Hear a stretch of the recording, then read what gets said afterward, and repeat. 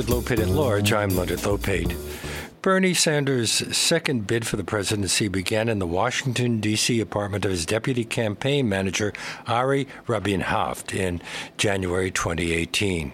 Mr. Rabin-Haft spent more hours between 2017 and 2020 with the Vermont senator than anyone else, and in a new book titled The Fighting Soul on the Road with Bernie Sanders, he offers an intimate, behind-the-scenes portrait of his sometimes cranky boss, including his heart attack in Las Vegas, his debate encounter with fellow progressive Elizabeth Warren, and a memorable conversation between him and Barack Obama that's never been reported before. The book is published by W.W. Norton and brings Ari Rabin-Haft to our show now. Welcome. Thank you for having me, Leonard. When a reporter asked you in the summer of 2020 why you were always smiling, you answered, simple. I work for a 78-year-old Jewish socialist who had a heart attack a few months ago and has won the popular vote in Iowa, New Hampshire, and Nevada. That sounds like a mixed message. I mean, this was in the winter. This was during the height of the primary, where we were, what was remarkable about that moment was on October 1st, I was sitting in a hospital in Las Vegas with my boss who had just had a heart attack. I was one of two staffers with him when the incident occurred. And the other staffer who was with him, his body man and trip director, Jesse, frankly, Jesse had literally begun in the position at 5 p.m. that day. So it was quite a first day for Jesse, to be honest. And so, experiencing that to where we were in 4th place in Iowa, we were in 3rd place nationally the day he had the heart attack, to winning the plurality of the vote in Iowa, winning the New Hampshire primary, overwhelming everybody in Nevada, it was almost miraculous. Like here you had Bernie Sanders on the edge almost of the Democratic nomination at that moment. Now, he remained Bernie Sanders. Didn't he ask the EMTs in the ambulance about their jobs and benefits? Yes, he was asking about their health care. It was, it was this really strange moment. We were at an event. We had flown into Las Vegas, kind of nothing out of the ordinary. We went to the Healing Garden for the victims of the mass shooting. He was headed to what we call the grassroots, like low dollar, $25 type fundraiser. We had stopped at a Starbucks. Him and I had an argument about the schedule the next day. Nothing unusual except the fact that he was arguing for less events at that moment, which was kind of out of character. At the event, he asked for a chair, that's when I knew something was extremely wrong, because he never asks for chairs. He never likes to sit down when he's on stage. He always likes to stand up. We got in the car. He said he didn't want dinner. There were a lot of signs, made the decision that we should go to urgent care. And so there was never like this moment where you see in like the movies where somebody grips their chest. It was just a amalgamation of symptoms, basically, that caused me to think we should go to the hospital, which turned out to be very correct. And how serious did it turn out to be?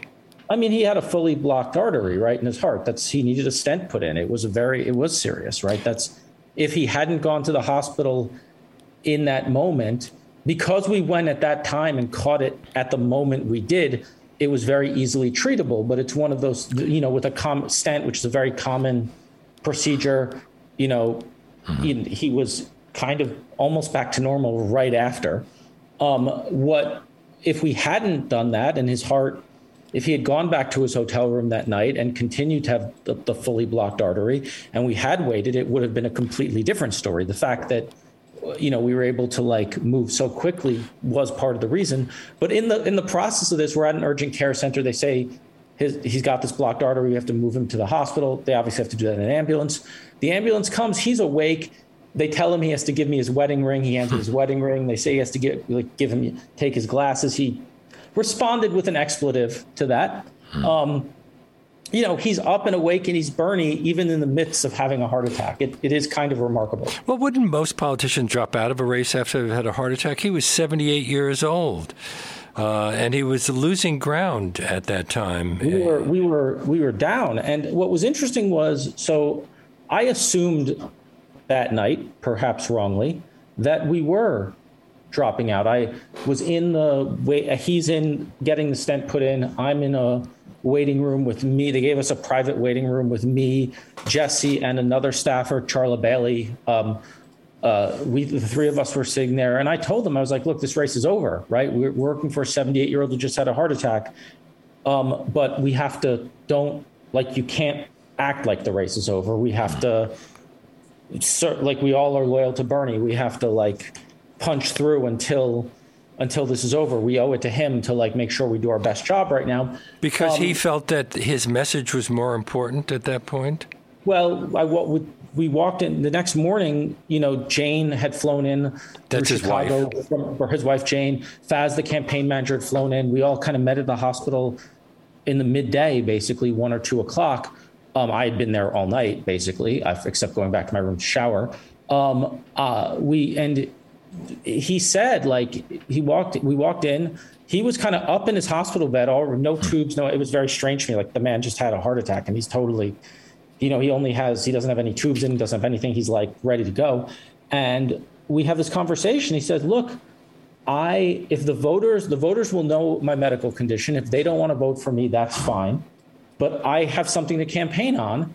And I think it's important that my voice is still in the race. And if the doctors say I can't, that's one thing. And the doctors weren't saying that. They were saying there's no reason you can't continue. If you take 2 weeks right now, see a cardiologist, there's no reason you can't continue a vigorous schedule. And if the voters think I can do it, it's up to them, and I want to leave it up to them. And while he was still in the hospital, Alexandria Ocasio-Cortez called to offer her endorsement, which was actually central to a Bernie is Back campaign. Yeah, that was really the turning point. We were sitting in the hospital, as I describe in the book, and Bernie shut off his phone because he was getting, his phone didn't stop ringing, and he kind of was like, enough, right? Everyone was calling to see how he was. Harry Reid was the one person who stopped by. We didn't publicly announce the hospital. Harry Reid was my former boss and Faz's former boss, and he called Faz and he goes, yeah, I'm coming. And Faz was like, you know where we are? And he knew the hospital, the room number, the doctors, and everything about his medical condition, which caused us to, none of which was, the hospital asked us not to release which hospital because they didn't want to deal with the security issue of that. They already were dealing with enough security issues with him there. And so we hadn't released the hospital. We certainly didn't release the room number. It's which caused us to believe that HIPAA obviously doesn't exist for Harry Reid in the state of Nevada because he knew everything. He stopped by, but Bernie was like, I want to think about what I want to do next, how I want to do this. He'd shut off his phone. My phone rings. It's Alexandria Ocasio-Cortez's communications director, this guy Corbin Trent, who's like, hey, Ari, can you tell your boss to pick up his effing phone, basically. He'll want to take this call. He's like, Faz's phone's going to ring too. Faz's phone rings. It's AOC. Corbin's like, give Bernie the phone.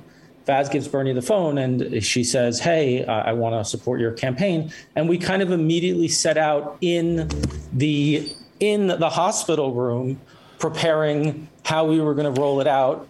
We knew we wanted to do a big rally. I'm going to be honest, Leonard, as a New Yorker, I always, and somebody who's done politics, I always had a vision for a long time of a giant rally in Queensbridge Park. Nobody had ever really used it for that purpose. We had 2 weeks. We went to the city. We got permission, and it rolled out what I think was just a beautiful event and like an iconic New York place with the 59th Street Bridge coming over the top of the rally. Now, Bernie's retained his Brooklyn accent. How much did you learn about his childhood in a working-class family in the Midwood section of Brooklyn? More than others, but still not much. I include a lot of it in the book. Bernie... I have a friend who was at the school at the time. She says she remembers him as an athlete. Yes, he was a spectacular athlete. And by the way, that's the thing that I think people, when they meet Bernie for the first time, the thing they always say is, wow, he's tall and athletic. Like he's built like an athlete. And this is a guy who he's still out there playing basketball with his grandkids, loves kicking around soccer balls, loves hitting baseballs, and was one of the top runners in New York City as a high school student. And he was also a Brooklyn Dodgers fan. Didn't he say that the three worst people in history were Hitler, Stalin, and Walter O'Malley? Well, that was the old, I guess, an old Brooklyn joke from the time. And what had happened is we were in Arizona during spring training, and we went over to Dodgers training camp. And first off, he wore the Brooklyn hat. The team handed him an LA hat, and he said, "No, thank you. I'll keep on the Brooklyn hat." And he made the joke, which I guess is an old Brooklyn joke from his childhood. The three worst people in history are Hitler, Stalin, and Walter O'Malley, not necessarily in that order. He attended Brooklyn College for 1 year. I remember there was no tuition in those days. So what led him to transfer to the University of Chicago? He's very quiet about this. I think, first off, his mom had passed in that period. And I think a lot of his late high school, early college years surrounded the trauma of his mom being in very poor health, being in a hospital, a medical facility for a lot of that time, experiencing that without having money. And I think he wanted to, frankly, he had an offer to attend the University of Chicago, and I think he did desire to get out of Brooklyn. How old was he when he began to become interested in politics? Didn't his parents tell him he was crazy if he told them he'd become a senator and perhaps even president of the United States? Well, what it was what he told me, and I quote him in the book saying this: if he had told his parents growing up he was going to be a senator and run for president, they would say he was crazy. His political evolution is interesting. He got to college and he doesn't know what he doesn't really have his ideology. He has somewhat of an ideology, but it's based a lot, by the way, based on the Brooklyn Dodgers leaving Brooklyn. As he said, it was as if a wealthy person could take Prospect Park and move it. It was the first time he understood wealth trumped community. But he began to really read and be in the library and understand. And one of the things I have in the book is a letter he wrote to the Brooklyn College, to the Brooklyn College paper, protesting for use of a lawn at Brooklyn College, which we finally got to use for the first rally of the campaign, by the way. It was shut off when he was in college, but we did get to use that lawn for the first rally of the campaign. But, he kind of started developing an ideology in college. He ran a few times in Vermont as kind of a gadfly before winning his mayor's race in 1980 by 10 votes. Well, how did he wind up in Burlington, Vermont, where he was reelected 3 times as an independent? Was he already calling himself a democratic socialist at the time? He was, yes. So he was part of he graduated college. He went up to Vermont. He kind of kicked around a little bit. He went to Israel for a few months and lived on a kibbutz. He lived in New York City by Needles Park for some of his life, which I didn't actually know and has never really been discussed until I was in a car with him in southern Manhattan. And we were driving by what was Needles Park. And he was like, "Oh, I used to play basketball there." It was like, "Oh," and he's like, "Oh, my apartment." And he points, like, was right there. That was my apartment. And, he went back up to Vermont in the 70s. There was a group of there was a political kind of third party forming, and he was in a meeting with them and they said, "So who's going to run for Senate?" And he was like, "Okay, I'll run for Senate." And he got 2 or 3% of the vote. He ran for several offices, and then he was going to be done running for office. And he always cast himself as a third party outside the Democratic Party, as a democratic socialist. And in 1980, he called himself a Teddy Roosevelt socialist. I'm not exactly sure. Oh, no, you called him that? Yes, I in an article in the New York Observer a few years back, before I worked for him, wrote a profile where I compared him to Teddy Roosevelt.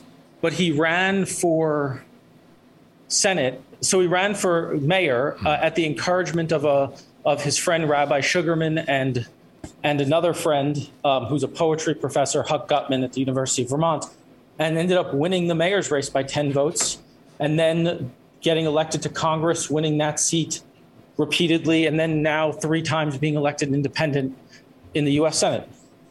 I'm speaking with Ari Rabin-Haft. He's written a book called The Fighting Soul: On the Road with Bernie Sanders, published by Liverite. This is WBAI New York, 99.5 FM, streaming live at WBAI.org. Well, when he was the mayor of Burlington, he brought a minor league baseball team there, but he also had a radio show, and he recorded an album of songs in 1987. Yeah, so he very much believes in media as a form of communication. He had a public access TV show called Ask the Mayor, and he did record an album of folk music with local musicians, which his voice, he would acknowledge it's not the best singing voice in the world, though you can hear his rendition of This Land Is Your Land online. And we will be playing that a little later, in fact. So you... let's get back to your connection with him. How did you wind up working with him? Because you, as I mentioned earlier, you write that his run for the Democratic Party nomination in the 2020 election began in your Washington, D.C. living room in January 2018. So I was actually hosting a radio show and writing from 2012 to 2016, and the election happened. I'd worked in politics before, and I decided after Trump's election, I really wanted to get back into day-to-day politics. I spoke to my former boss, Harry Reid, who I mentioned before, and he said, "Why aren't you working for Bernie? You're kind of just like him. Like, you should be working for him." And my friend Faz Shakir, who would ultimately become campaign manager, was close with Bernie. And I talked to Faz, and Faz introduced me to Bernie. And we had an interview in his Senate office, and we just clicked, and I started working for him in January in his Senate office, and we moved forward from there. And it was really the honor of my life to spend those 3 years by his side almost every day. It was his second run for the presidency. Hadn't people been surprised by how successful he was in his 2016 campaign? Yeah, I think there was a surprise. I think when he announced, people thought he would be just like Dennis Kucinich, and I don't mean to insult Dennis Kucinich, but kind of a lefty who runs and gets 2 to 3% of the vote, doesn't really galvanize. And I think people saw something in his race. I think they saw his fundamental honesty. I think they saw his drive. I think they saw his integrity. And I think he was able to convince people that he was a realistic candidate for president and outshine expectations. And even though he's already rather elderly, he attracted a lot of younger supporters, even Cardi B, and he FaceTimed with her. And you report that when he was driving in front of the Capitol, he stopped at a red light and a bunch of shrieking high school students ran up to the car to make selfies, and he chuckled and said to you, "I'm like Mick Jagger, if Mick Jagger wore mittens." Yes, he did not say the mittens part, but he did compare himself to Mick Jagger. He is I think with youth, and I think his attraction to young people, he would say, is because young people have a BS detector and can tell when people are lying to them. I think there's a second factor, which is when he talks to young people, he actually listens. I've seen him so many times on the road without cameras, without reporters, without any press. Once in Iowa, we pulled over to community college, use the bathroom, and there was a band competition going on, a high school like marching band competition. And he just pulled the band aside and they just had a conversation, and he waved away any cameras. There was no recording. He just wanted to talk to what's going on in your life. What do you care about? What do you think about college? How are you thinking about paying for college? Really talking to them about the things they cared about. And the final thing is, if you look at the issues he believes in, they're not things that are going to affect his life. He's not saying, hey, I'm going to cut my taxes this year or even your taxes. What he's saying is, first, I want to do Medicare for all, right? He has Medicare and he has the congressional plan. He doesn't need health care. He's got the best health care in the world. I want to tuition-free public colleges and universities. He went to college when it was, as you pointed out, when Brooklyn College was tuition-free. That existed in his day. He wants to give that to others. He wants the Green New Deal to solve the climate crisis, and I hope he lives forever. But in all likelihood, we are seeing, by the way, around the world, some impacts of the climate crisis. But he probably won't be here for the worst impacts. That will be his grandchildren. But he's fighting for them. When he was in Queensbridge Park, he turned to the audience. He basically said, this campaign is about fighting for somebody you don't know. And I think that's what draws people to Bernie. They know he's fighting for them. You drove tens of thousands of miles together, visited 36 states for rallies and support striking workers, ate most of your meals at chain restaurants, and you provide a list of his eccentricity. Has he discussed that with you since the book was published? Because some of them he might think were a bit embarrassing. He hasn't. Look, I think the thing about those eccentricities are, I think they make him who he is. And I think who he is, what I wanted to do was show that to people because I think it puts a full picture behind an incredibly historic person. And those eccentricities are what give him his strength.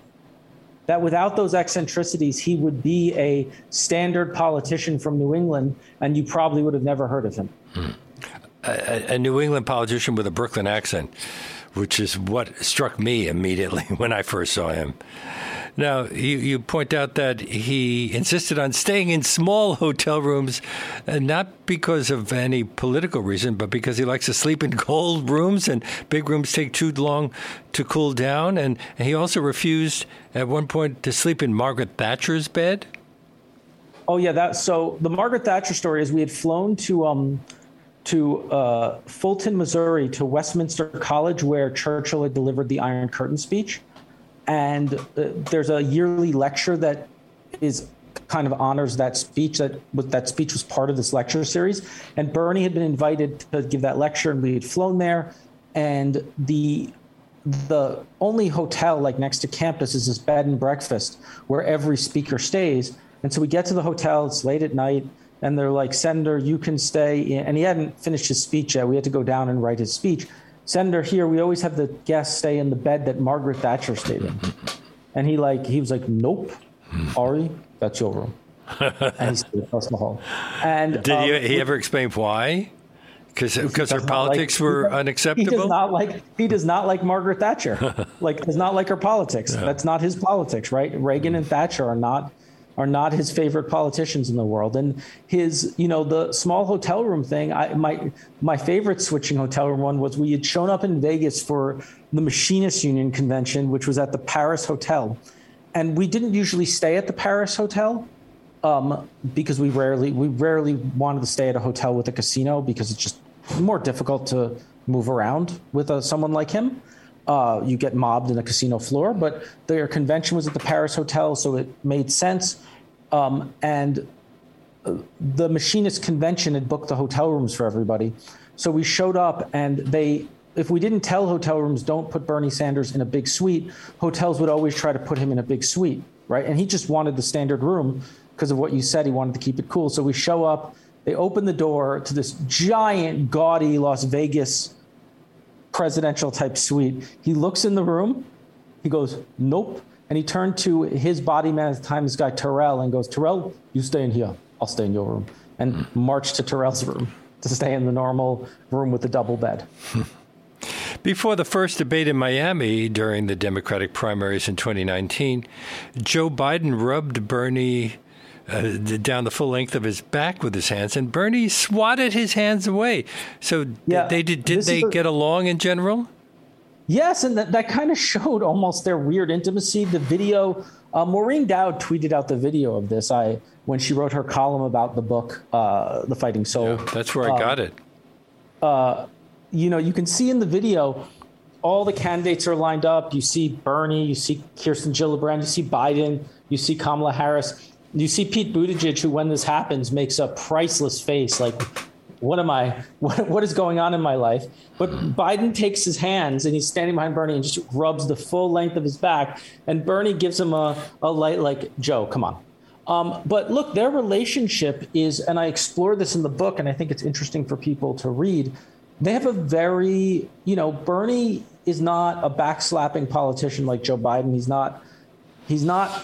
He's not unfriendly with people, but he's not close with them. But with Joe, they have a very friendly, good relationship with each other. And they've always, despite their political differences, despite being on the opposite sides of the party, do respect each other immensely. And that shows. Less with Pete Buttigieg. During the Iowa caucuses, he called him the candidate of the wealthy elite. Has that had an impact now that Pete Buttigieg is Biden's Secretary of Transportation? I don't think so. But you also have to remember what with Pete. Pete is somebody who has really, the way best, Mayor Pete, Secretary Pete now, he wrote his John F. Kennedy Profiles in Courage essay, award-winning essay.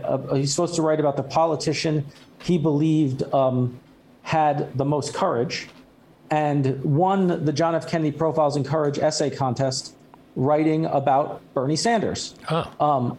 My history there is I actually won the same contest as Pete Buttigieg. I wrote about Wayne Morris and his vote against the Gulf of Tonkin resolution, but we all have our choices there. But Pete, he's somebody who I think a lot of us on the Bernie team found him to be without any ideology and would kind of just say whatever he wanted to say at any given moment. He was for Medicare for all, and then he was for not Medicare for all. Like, he would jump around in his positions. And I don't think for people like on our campaign, Pete Buttigieg was not our favorite candidate in the race. Well, he's very different from Bernie. You report that when Bernie met with Barack Obama at his Georgetown office in 2018 to tell him he was thinking about running for president again, Obama told him, and I'm quoting, "Bernie, you're an Old Testament prophet, a moral voice for our party giving us guidance. Here's the thing, though. Prophets don't get to be king. Kings have to make choices. Prophets don't. Are you willing to make those choices?" And then Obama made the point that to win the Democratic nomination, Bernie would have to widen his appeal and convince the party to back him, which would mean being a different kind of politician. Yeah, and look, I think that meeting in 2018 really predicted some of the things that would go on in the Democratic primary. It's been reported, not in my book, but in previous books on the Democratic primary, that Barack Obama was the one who, after South Carolina, kind of called everyone together and was like, we have to unite against Bernie, and did. Well, didn't Bernie's claim to be a socialist scare many people in the party leadership? I think it was more that Bernie refused to wear the blue team jersey would be the best way to put it. I think the socialism thing, first off, it doesn't matter at all to young voters. It's kind of a non-issue at this point in terms of the Democratic electorate.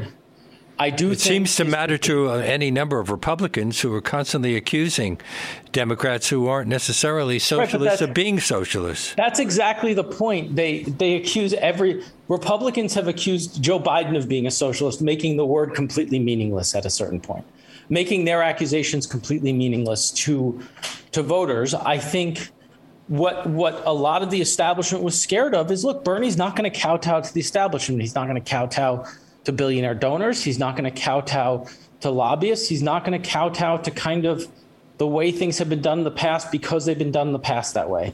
And I think that scared a lot of people.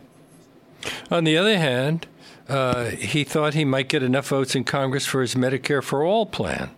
I think he thought he'd fight for it. And I think that's the thing about Bernie. I think the majority of Democrats in the House are co-sponsors of Medicare for All.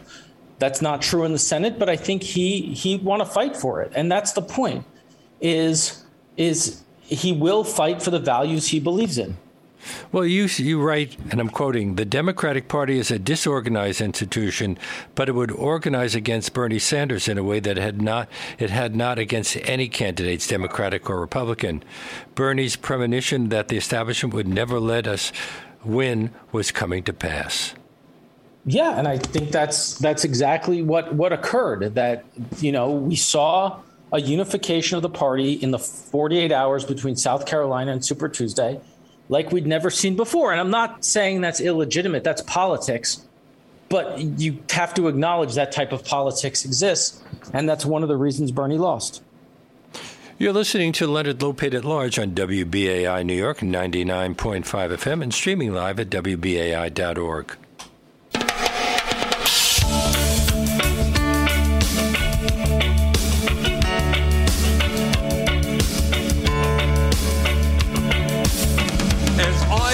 Walking that ribbon of highway, I saw above me that endless skyway. I saw below me that golden valley, and that on this earth there will be peace, there will be justice, there will be human brotherhood.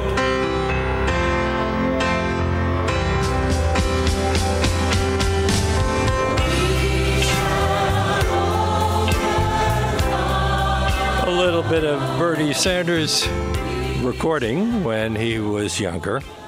I hope you're enjoying my conversation with Ari Rabin-Haft. If you sign up to become a member of WBAI during today's show with a contribution of $50 or more, you can receive a free copy of his book, The Fighting Soul, On the Road with Bernie Sanders.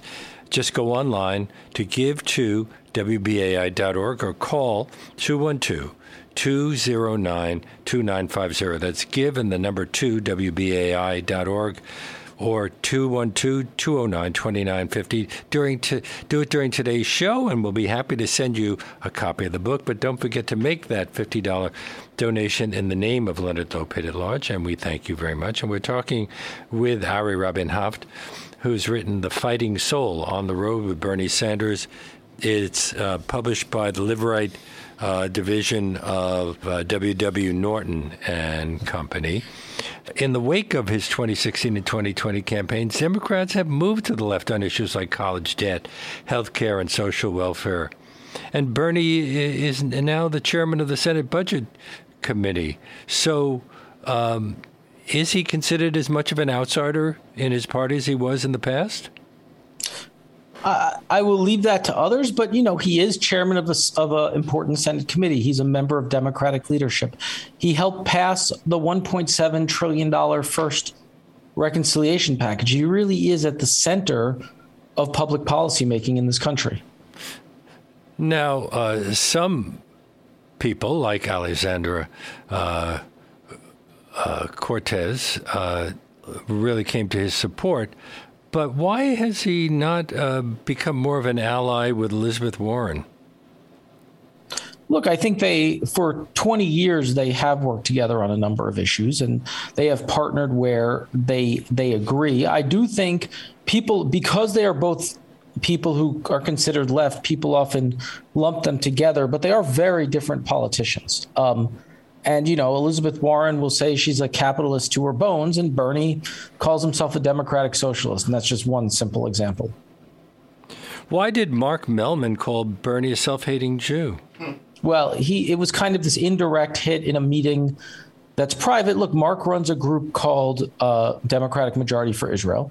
Bernie is somebody who has constantly argued while supporting the state of Israel, while, in many ways loving the state of Israel, having lived in the state of Israel, Bernie, especially with the Netanyahu government, was in a lot of ways upset with the behavior of the state of Israel. As many Jews have been. And upset about how the United States has handled it. Mark had a meeting at headquarters with Vaz Shakir and myself and Matt Duss, Bernie's foreign policy advisor, expressed a lot of things about Bernie. One of them was, and it was, some people say, Bernie acts as Bernie's embarrassed about his Judaism because he says his father is from Poland, which a Jew would never claim. It was a very weird roundabout way of making the really kind of sick accusation that you point out. And look, this is a candidate, Bernie, who did face in our 2020 campaign visible anti-Semitism, from swastikas flown at rallies, which is the most visible form of it, to things like a major publication running a piece called Bernie's Secret Millions, putting having a graphic putting the first major Jewish candidate for president in front of a money tree. I mean, the different levels of anti-Semitism, but certainly facing it. What happened when Bernie met with the former Foreign Minister of Iran, Mohammad Javad Zarif? Well, he was current. He's now former. He was the foreign minister when we met. Yeah, no, I mean he's now the former. He's now foreign. Yeah. He was at the Iranian UN ambassador's residence, which is across from the Met in New York City. And Bernie was very into trying to stop the war in Yemen, which in many ways is a proxy war between Saudi Arabia and Iran. It's a fight between the Yemeni government and the Houthi rebels. and both sides are supplying weapons and fighting. And Bernie has been steadfastly opposed to the U.S.'s involvement in this war, which we've been involved in refueling Saudi warplanes, providing intelligence, giving bombing strikes, et cetera. This has been a horrific war where at the time of that meeting with Javad Zarif, 80,000 children had died in that war. A horrific humanitarian crisis. And I think the Iranians thought Bernie was on their side because he was so opposing the U.S. arming the Saudis, who are the Iranians' enemy. And what the Iranians found, I think, in that meeting, and Zarif found, was no, Bernie was against both parties fighting this war, thought both were in the wrong, and was willing to call them out on it. And in the meeting, I think, really stood up. And, I think the quotable part of the meeting is we walked out of the ambassador's residence, and they had served us a 5-course lunch, along with, there was another member of Congress there who was there to advocate for the release of one of his constituents who had been, who was a hostage in a prisoner in Iran. And we walked out of the ambassador's residence, and Bernie pats his stomach and said, "Those guys are a-holes, but that lunch was delicious." You write, I'm quoting, "While Bernie Sanders will never be president, his two campaigns have transformed the Democratic Party in this country. Old orthodoxies about government spending and foreign policy have crumbled as a result of the unceasing efforts by an old socialist." Now, do you really think that the party has changed? Because now it seems to be backtracking. Especially with the possibility of losses in the upcoming election. Right, but I do think the standards positions in D.C. of a Democratic Party scared of deficit, like you expect losses in the midterm election, but a Democratic Party that can't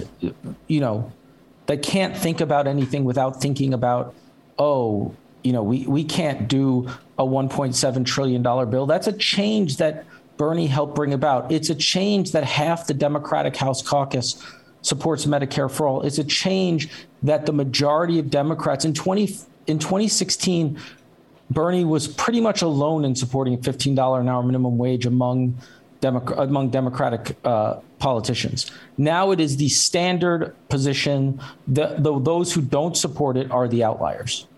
But it wasn't passed.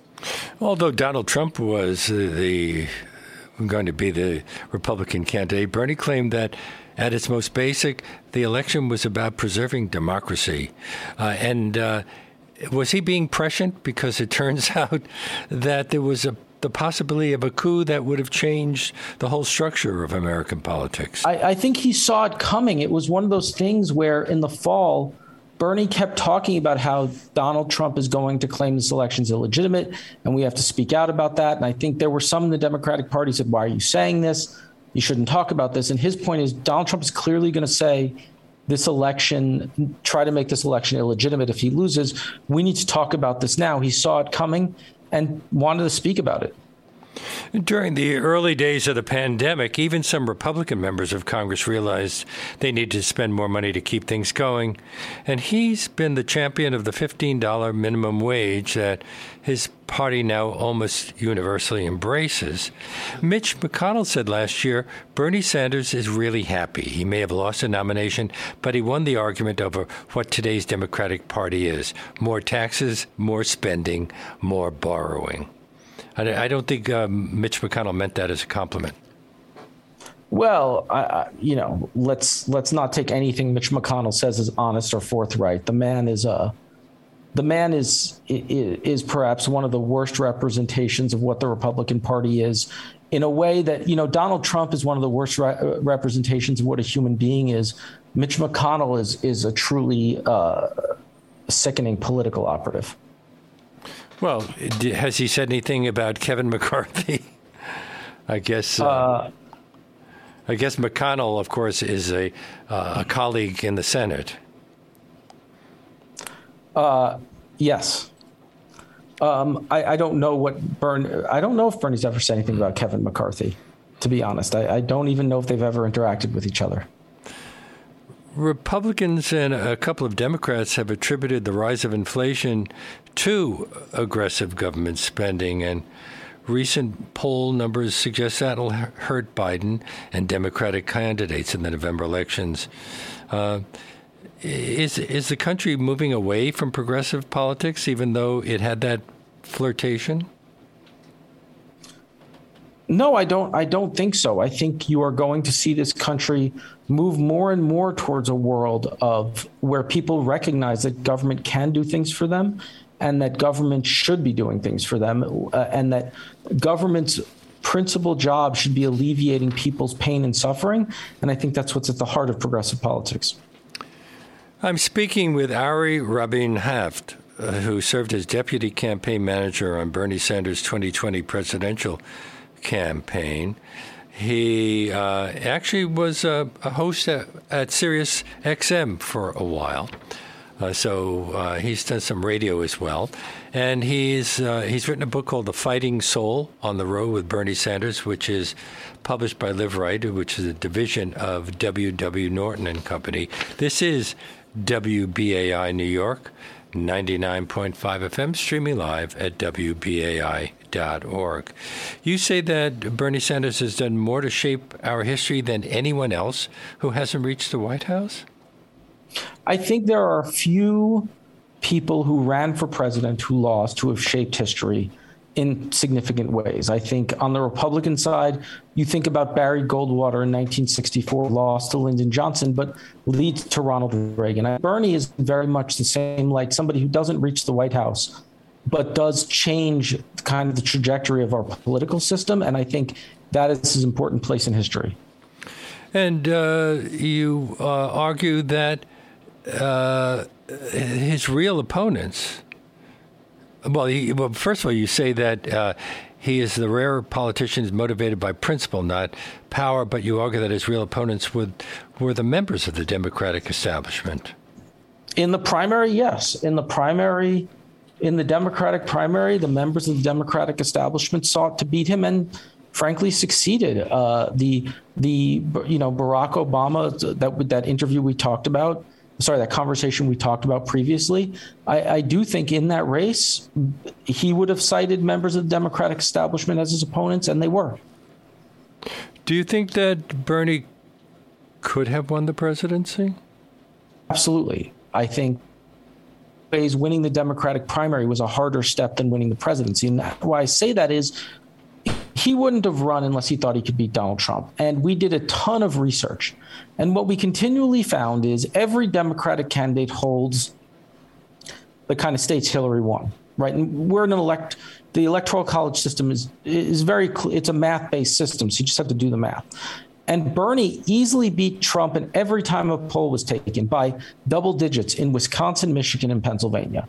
You win that set of seats, you win the presidency. And because of the voter base that Bernie attracts, because of voters harmed by trade, because of a lot of voters who you think of in Trump camp who in many ways prefer Bernie, Bernie wins on that electoral map. He hated the political part of political campaigns, you write, like fundraising and hobnobbing. How much did his campaign finally cost? About $200 million. Wow. So that meant a lot of people were donating to his campaign. Right. And but what I mean by fundraising is we never did a single high dollar fundraiser. He never made high dollar fundraising calls. He never had that, like most politicians will spend hours on the phone with that. He never did. We had the privilege, because of who Bernie was, of a low dollar fundraising base who on average was actually donating under $20 in this campaign per contribution, who would donate again and again and again and again to support his campaign. What were his concerns with Facebook and Google? His concerns with social media, the ones I talk about in the book and the story I talk about in the book, was Facebook was their algorithm was very clearly suppressing his page, and this was his Senate page. And by the way, they acknowledged this in a meeting finally, that they had flipped a switch on the algorithm that was suppressing the page. And we had these series of meetings. And at one point, one of the Facebook lobbyists who was in a meeting, and by the way, some of these meetings involved extremely high up people at Facebook, including Adam Mosseri, who heads Instagram now, but was then head of Newsfeed, including a phone call with Sheryl Sandberg. Bernie had these conversations, and in one meeting, the lobbyist for Facebook said, you could do better if you listen to what we think about what issues you should talk about, what we think about how you should, who should appear on your page, how you construct things. And Bernie walked out of the meeting, and because he was like, you're saying you should tell me what my government office should communicate. And they said yes. And he walked out of the meeting. One of the other Facebook lobbyists turns to us and says, well, your boss is a miserable old coot. At which point I go to throw them out of the office, because you don't get to do that to a senator in a senator's office. And there's a series of apologies. And in the course of those apologies, the same lobbyist says, well, I worked for Chuck Schumer, and I think he's a miserable old coot too. Mm-hmm. And I think overall, that arrogance, that belief that they should control our democracy is a huge concern to Bernie. Now, if you say the name Bernie, I think most people who follow American politics know who you're talking about. But didn't the members of his staff call him Earl? Why Earl? I don't know why Earl. And it wasn't that we called him to his face Earl, but if like Jeff Weaver or Faz and I were having a conversation on the street about Bernie, we would be having a conversation about Earl. And the point was to have a name. I don't even know how it started, but to have a name that wasn't Bernie, because it's just too recognizable. To say Bernie said this, so it'd be Earl said this, or Earl did this, or Earl has this problem, or Earl is, doing this today. Earl was kind of our code word for Bernie. The book ends with a look at how Bernie Sanders, who we might call an iconoclastic outsider, now appreciates the satisfactions of being a centered insider. Yeah, I mean, the kind of before the epilogue, the final moments are passing the $1.7 trillion reconciliation bill. And, we had this moment. We had been on the floor since it was like 2 p.m, and we had been on the floor since 9 a.m. the day before, with one of the longest series of votes in the history of the Senate. Well, could that vote have even occurred if it wasn't really a pandemic relief bill? I mean, reconciliation could have occurred. It's a process. I don't know what I think that first bill of a president's term, I think the president has a lot of leeway with their own party, and it was going to be a partisan bill. So yes. But we're on we really accomplished a ton of his agenda in that bill. And after that long on the floor, we're walking back through the tunnels that separate the Capitol building from the offices. And, he said, like, we really got something done. That was fun. Mm-hmm. And he really did look content in that moment. So you're not working for him anymore? No. Do you miss being in the middle of politics? Well, he's not going to run for president again. So what do you think his plans are for the future? Well, I mean, his office did send a memo out 2 weeks ago, and, they have to answer questions about this, saying if Joe Biden doesn't run, he has not made up his mind about 2024 if Joe Biden doesn't run. And it was very clear about that. Well, he would be 82, 83? Yeah, but he's kind of this unstoppable force. I mean, last week he was or 2 weeks ago, just take that Sunday, he was in Staten Island with Amazon workers, and he flew to Richmond with Starbucks workers. A day later, he's outside the White House protesting for student debt relief outside the White House. I think Bernie is an unstoppable force. I won't be a part of that presidential campaign. I'm worn out. I couldn't do another one. Bernie, he's unstoppable. So what are your plans, to go back into radio? Sirius XM? No, I don't think I do radio again. I've been doing a lot of travel, a lot of writing, a lot of other projects kind of outside of politics to reset myself during the pandemic and in these moments. And actually also a lot of photography, to be honest. Well, the book has gotten wonderful response so far. And it's been my great pleasure to talk with you about it. Thank you so much for being on our show. Thank you for having me. And it's such an honor that WBAI is, I heard during the break, is selling the book, not selling the book, but we're giving it for a donation. And I very much encourage people to make donations to BAI and other radio stations like it. And we hope that people will continue doing that. And I've been speaking with Ari Rabin-Haft, RABINHAVT. His book, The Fighting Soul, On the Road with Bernie Sanders, is published by LiveRight, which is a division of W.W. Norton. It's been a great pleasure having you on our show. Thank you so much. Thank you for having me, Leonard. And that brings us to the end of our show. If you're just discovering this program and you'd like to hear more about 1 hour deep dive interviews, you can access our nearly 700 past shows at WBAI, streaming on demand at WBAI.org. Our podcast, which has surpassed 1 million plays, is available on iTunes, Apple, and everywhere else that you get your podcasts. And if you'd like to write to me, my email address is leonardlopate@WBAI.org. Now, before I sign off today, I need to ask you to support WBAI to keep the show coming to you weekdays from 1 to 2 p.m.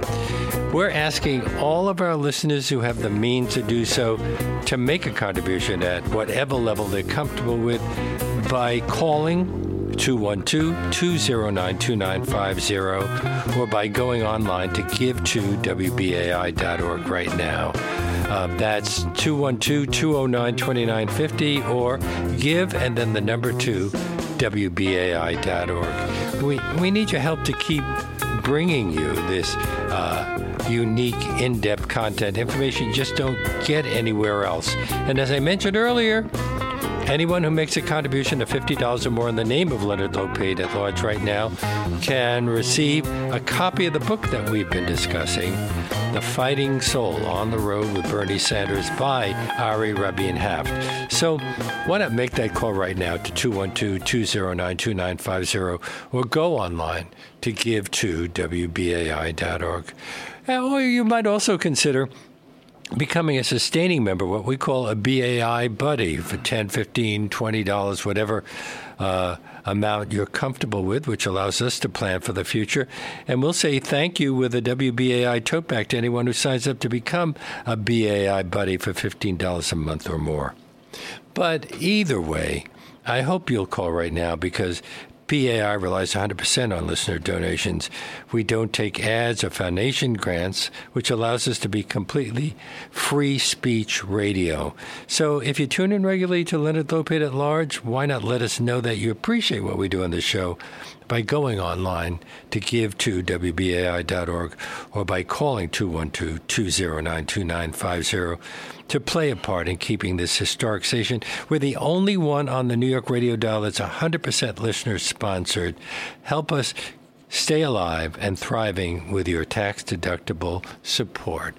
And we hope you can join us tomorrow when Kathy Scott Clark will join us to discuss her new book, The Forever Prisoner. We'll see you then.